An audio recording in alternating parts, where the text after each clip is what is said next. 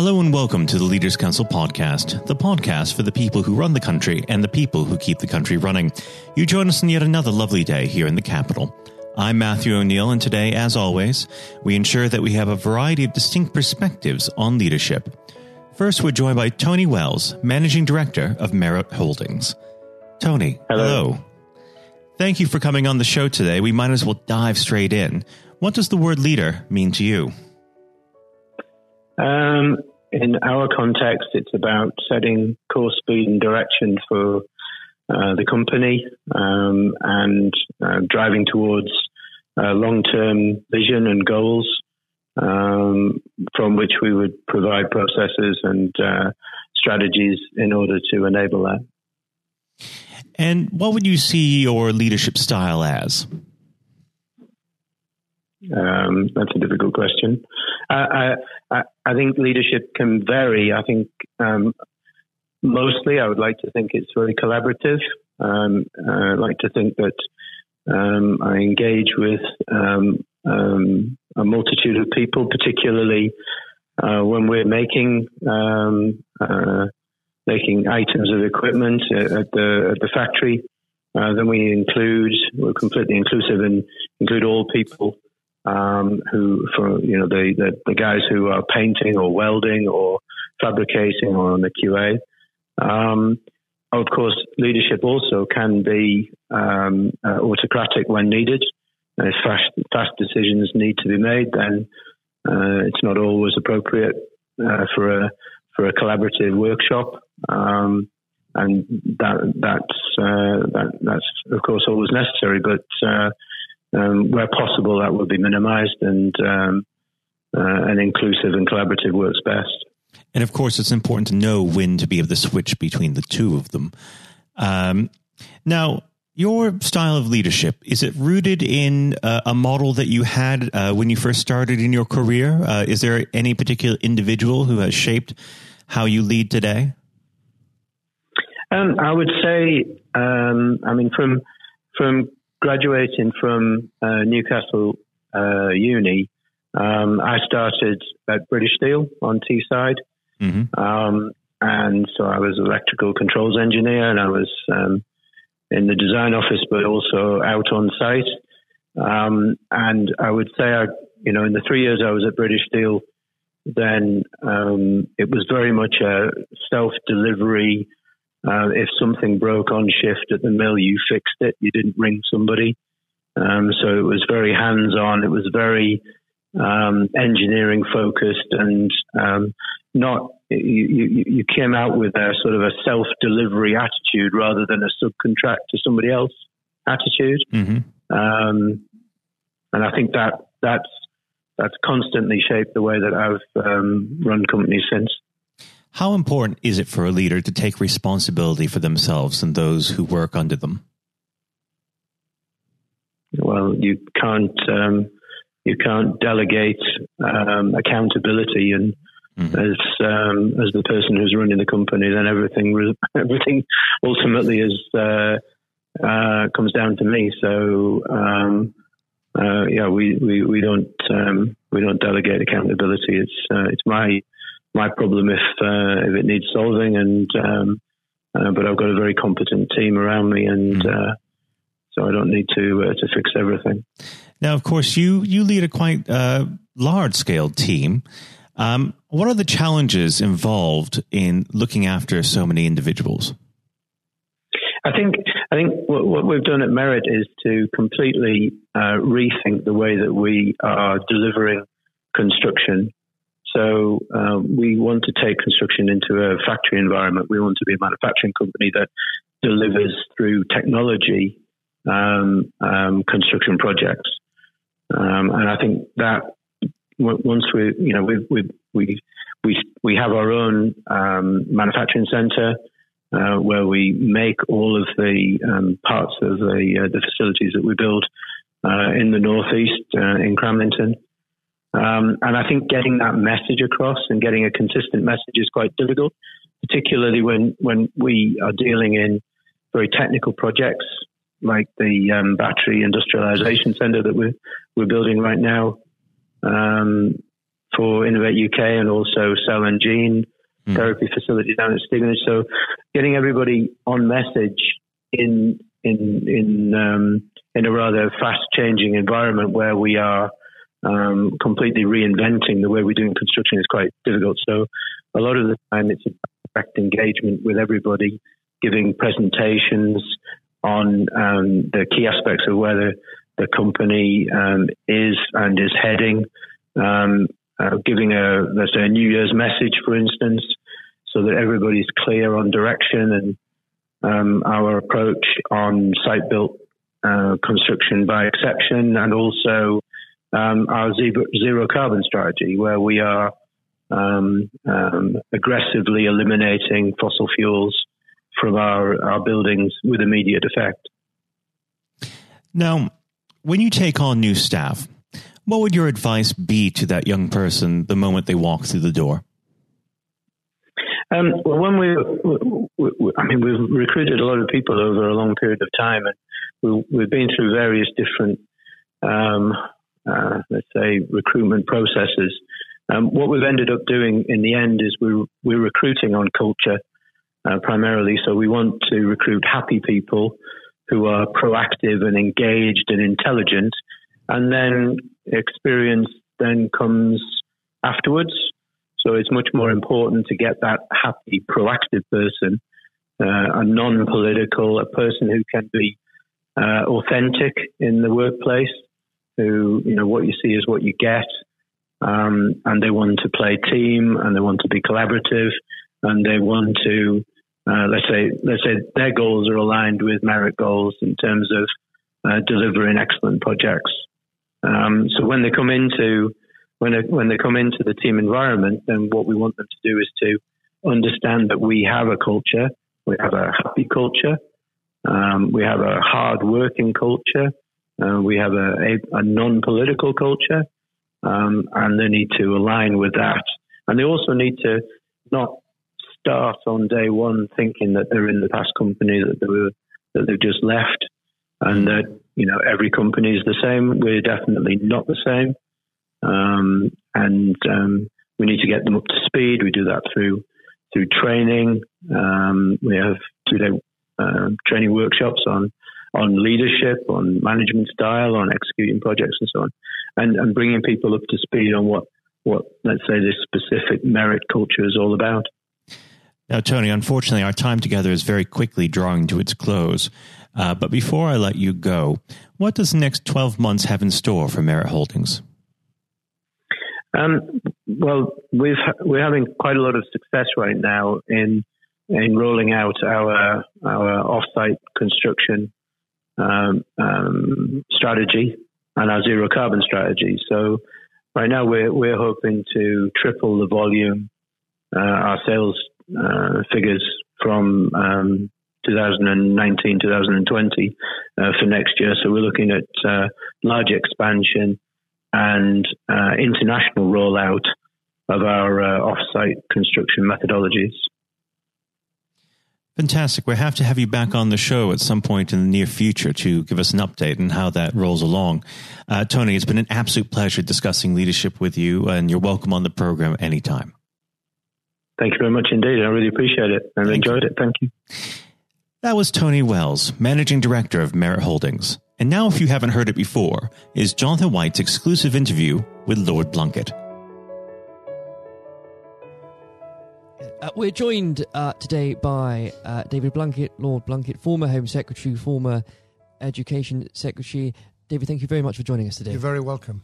It's always a pleasure, but since we are talking around the theme of leadership, it would be remiss of me if we didn't start with the leadership election going on in the Labour Party. Apart from, I'm sure, your delight that a certain someone is leaving a post, what are your thoughts on it so far? Well, I think the party membership are going to make a very clear decision. Are they in the stands watching, or are they on the pitch playing? And if they want to play, then the two candidates that are in for the future are Lisa Nandy and Keir Starmer.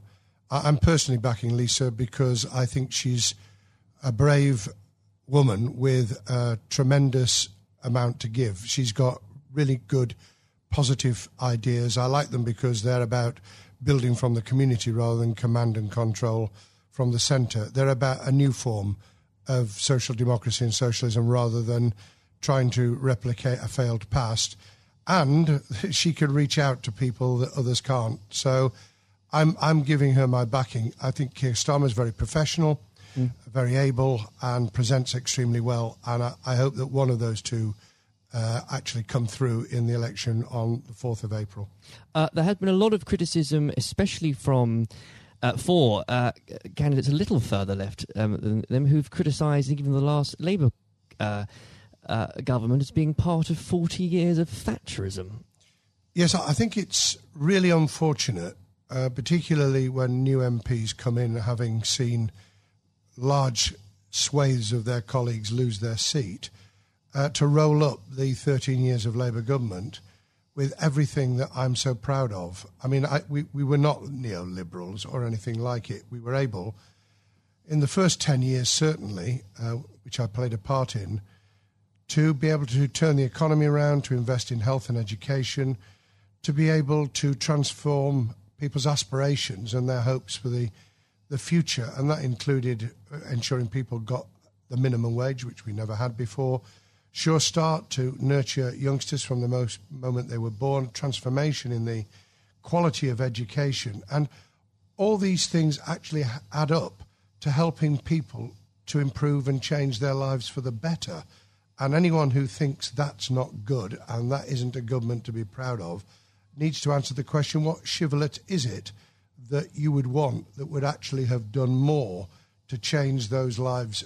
I can think of 2 or 3 myself in terms of dramatically taking on inequality, although 500,000 children were taken out of poverty in those years.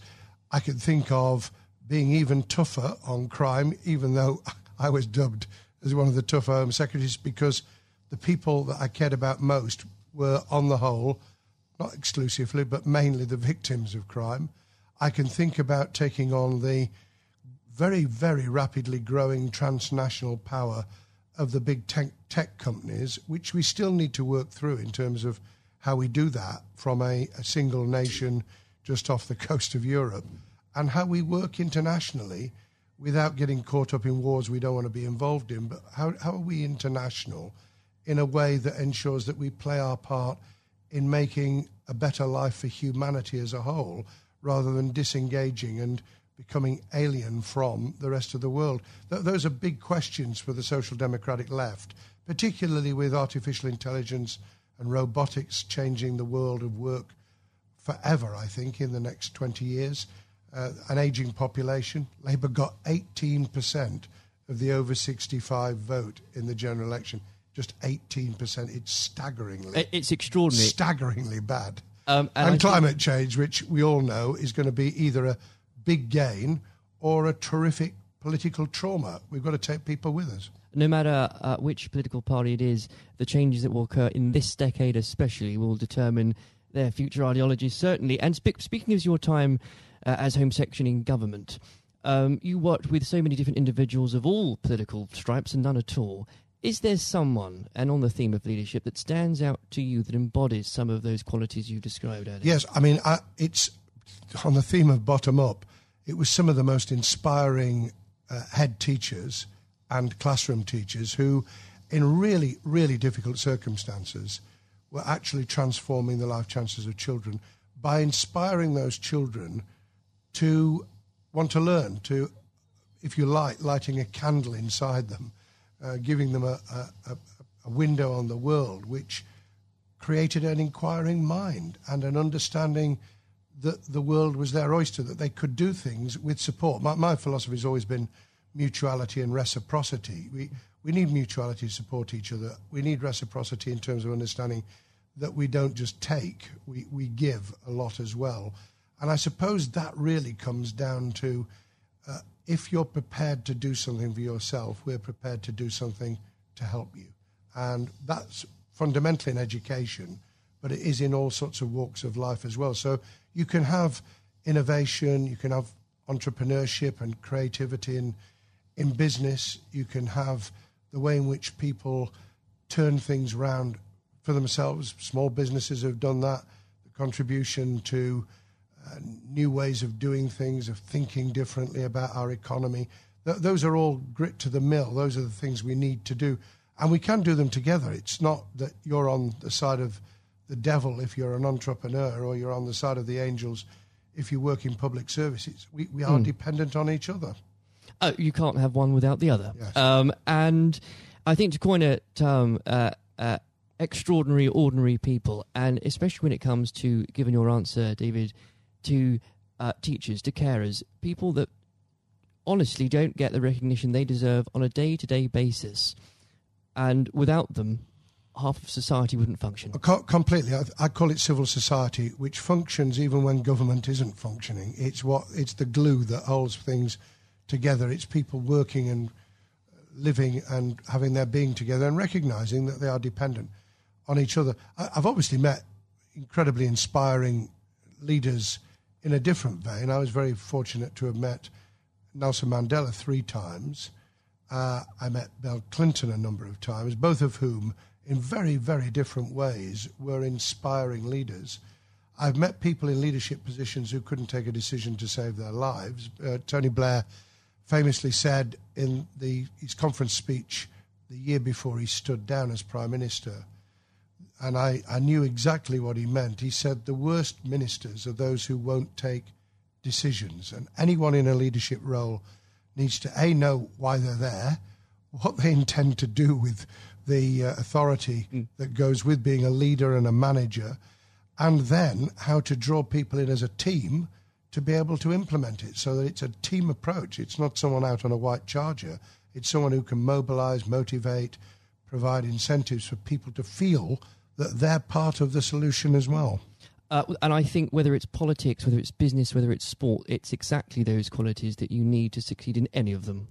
Yes, it is. And if people recognise that and they have a clear idea themselves, they have and build, because you can build leadership qualities, they know how to manage their own time and their own emotions, because we all, from time to time, feel like really losing our temper, and I don't pretend for a minute over the years that I haven't.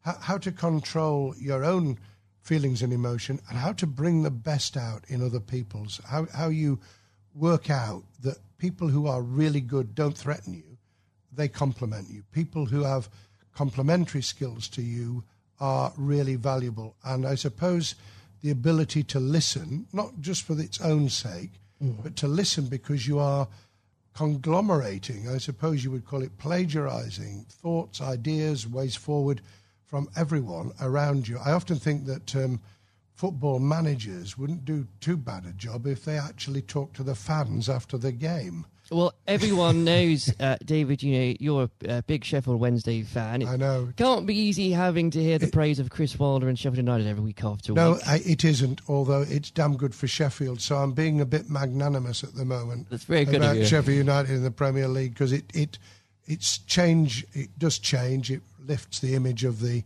city internationally. If you're not just because it's Sheffield United, but because if you're playing Liverpool and you're playing Man City, then that's a global audience. You're immediately beamed across the world. So that's good. I could cry sometimes. We can beat Brighton, Premier League side, in the FA Cup at Brighton. We can beat Leeds at Leeds. I was there when we beat them 2-0 in January. And then you can lose 5-0. And then you lose 5-0 at home to Blackburn, and half the fans were out of the ground by half time. What would a manager Blunkett say in this situation? I would have asked myself a very simple question.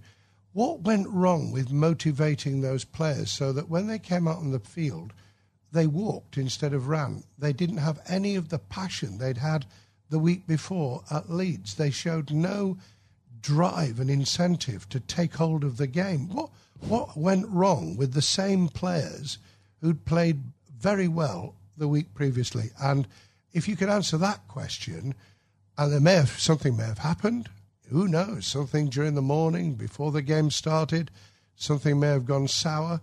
you get the answer to that question, and you then start to ensure that we never do this again. Yeah, well, I'm a Chelsea fan, so I'm beginning to feel your pain at the minute. But I would like to pick up on another point you just made, actually, David, about choosing a strong team, people that complement you.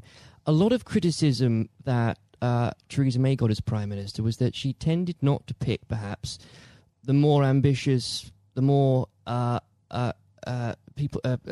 ministers that might well challenge her.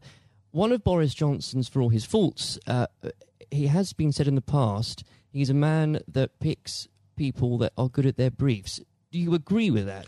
Well, I'll reserve judgment on that until I see the outcome of the reshuffle, which, as we record this podcast, has not yet happened. And I imagine I would be very surprised if he didn't have quite a brutal reshuffle, not just to get people in who he likes, but people who are going to be really sparky and able and clear at doing the job, because you can have all the best ideas in the world, you can pronounce on what you're going to do, but if you haven't got leaders in those departments prepared to do it, if they're just toadies, by the way, and there is a tendency, a new Prime Minister, large majority, got to be very careful that you don't pick people because you're receiving the echo of your own voice when you're speaking to them, but get able people in. I won't comment on some of the less able, but there are clearly in the cabinet as I speak at the moment people who are really just not up to it. I mean, incidentally, anyone who won't be cross-examined by decent journalists on the BBC, changed their minds recently about Sky, isn't worth their salt. But part of being cross-questioned is to demonstrate to yourself that you've got a grasp of your brief, that you believe in it, and that you can persuade people of it. And if you can't do that under real cross-examination, rather than sitting on the sofa for an easy morning television program, get out of the business. Don't do it. Without a doubt. Yeah. And also, I should add, that is how Leaders of All Stripes earn that respect in the first place. But there is a question, isn't there? And try and answer the questions. That's what I always tried to answer the questions. Or be very good at avoiding them. Either way. The way of avoiding them is to take it head on and say, I'm not going to answer that question, explain why. Quite. And I think that one of the great things about the Leaders Council especially is that it takes and talks to people, again, from all different backgrounds, leading something very different, whether it's a charity, whether it's a business, whether it's in politics. There comes points, though, and David, you must have experienced this, whether as leading Sheffield City Council or as Home Secretary, when people are looking at you for leadership, where do you get your strength from? I think there's something inside all of us. There's a tenacity, there's an ambition, there's a desire to get things done, to make a difference inside you, whether you're in public service, the charities, or you're driving a business that actually says, this is why I get up in the morning. So you've got to have something internal to yourself. The second is the satisfaction you get back, because you do, from seeing things change for the better. You can take pride without being egotistical. There's nothing wrong with being proud of what you do and to want to do it even better. And that's why you need both sharp minds around you. In my case, it was special advisors as well as ministers. I pretty well picked my ministers. Sometimes Tony asked me to take people who I was a little bit iffy about, and we had to meld people into the team. I was able to pick all my own special advisors, and that really did make a difference. But in the end, you've got to like what you're doing. I mean, the people who are unhappy in their skin, it's very difficult to perform if you're in the wrong business or in the wrong department of a business, or if you're really hating teaching, or in politics, you're just in the wrong department. I was very lucky because education and employment were my first loves in terms of what I wanted to do, and I got the job for 4 years. I'd then come to the conclusion that there were really big challenges for us.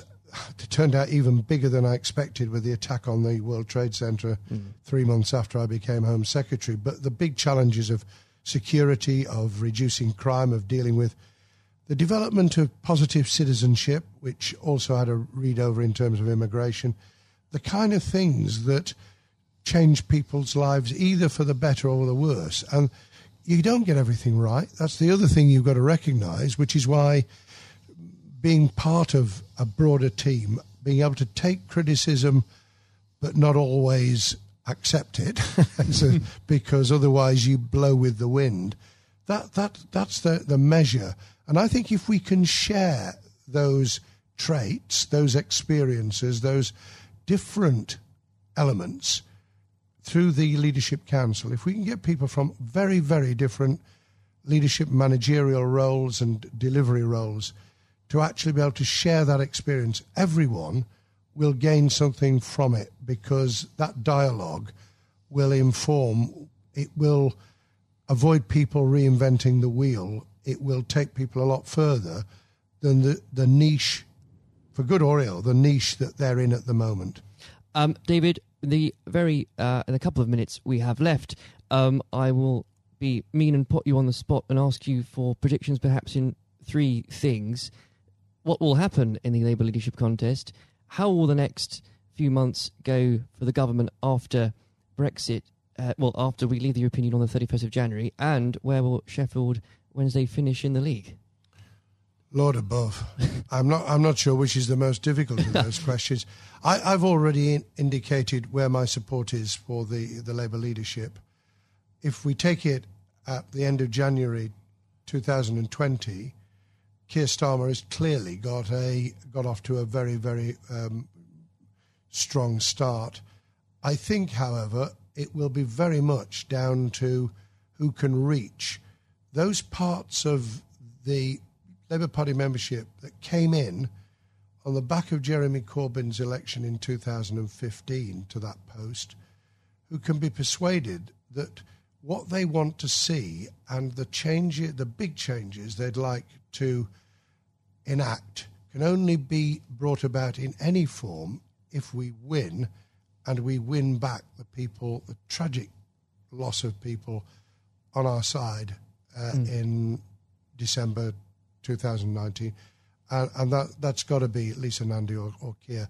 On the next few months, I think that the government will probably do quite well. I think that there are real dangers ahead in just having 11 months to negotiate trade deals, especially with bellicose pronouncements about we're not going to have alignment, as though alignment in itself is a bad thing when some of it will be very good.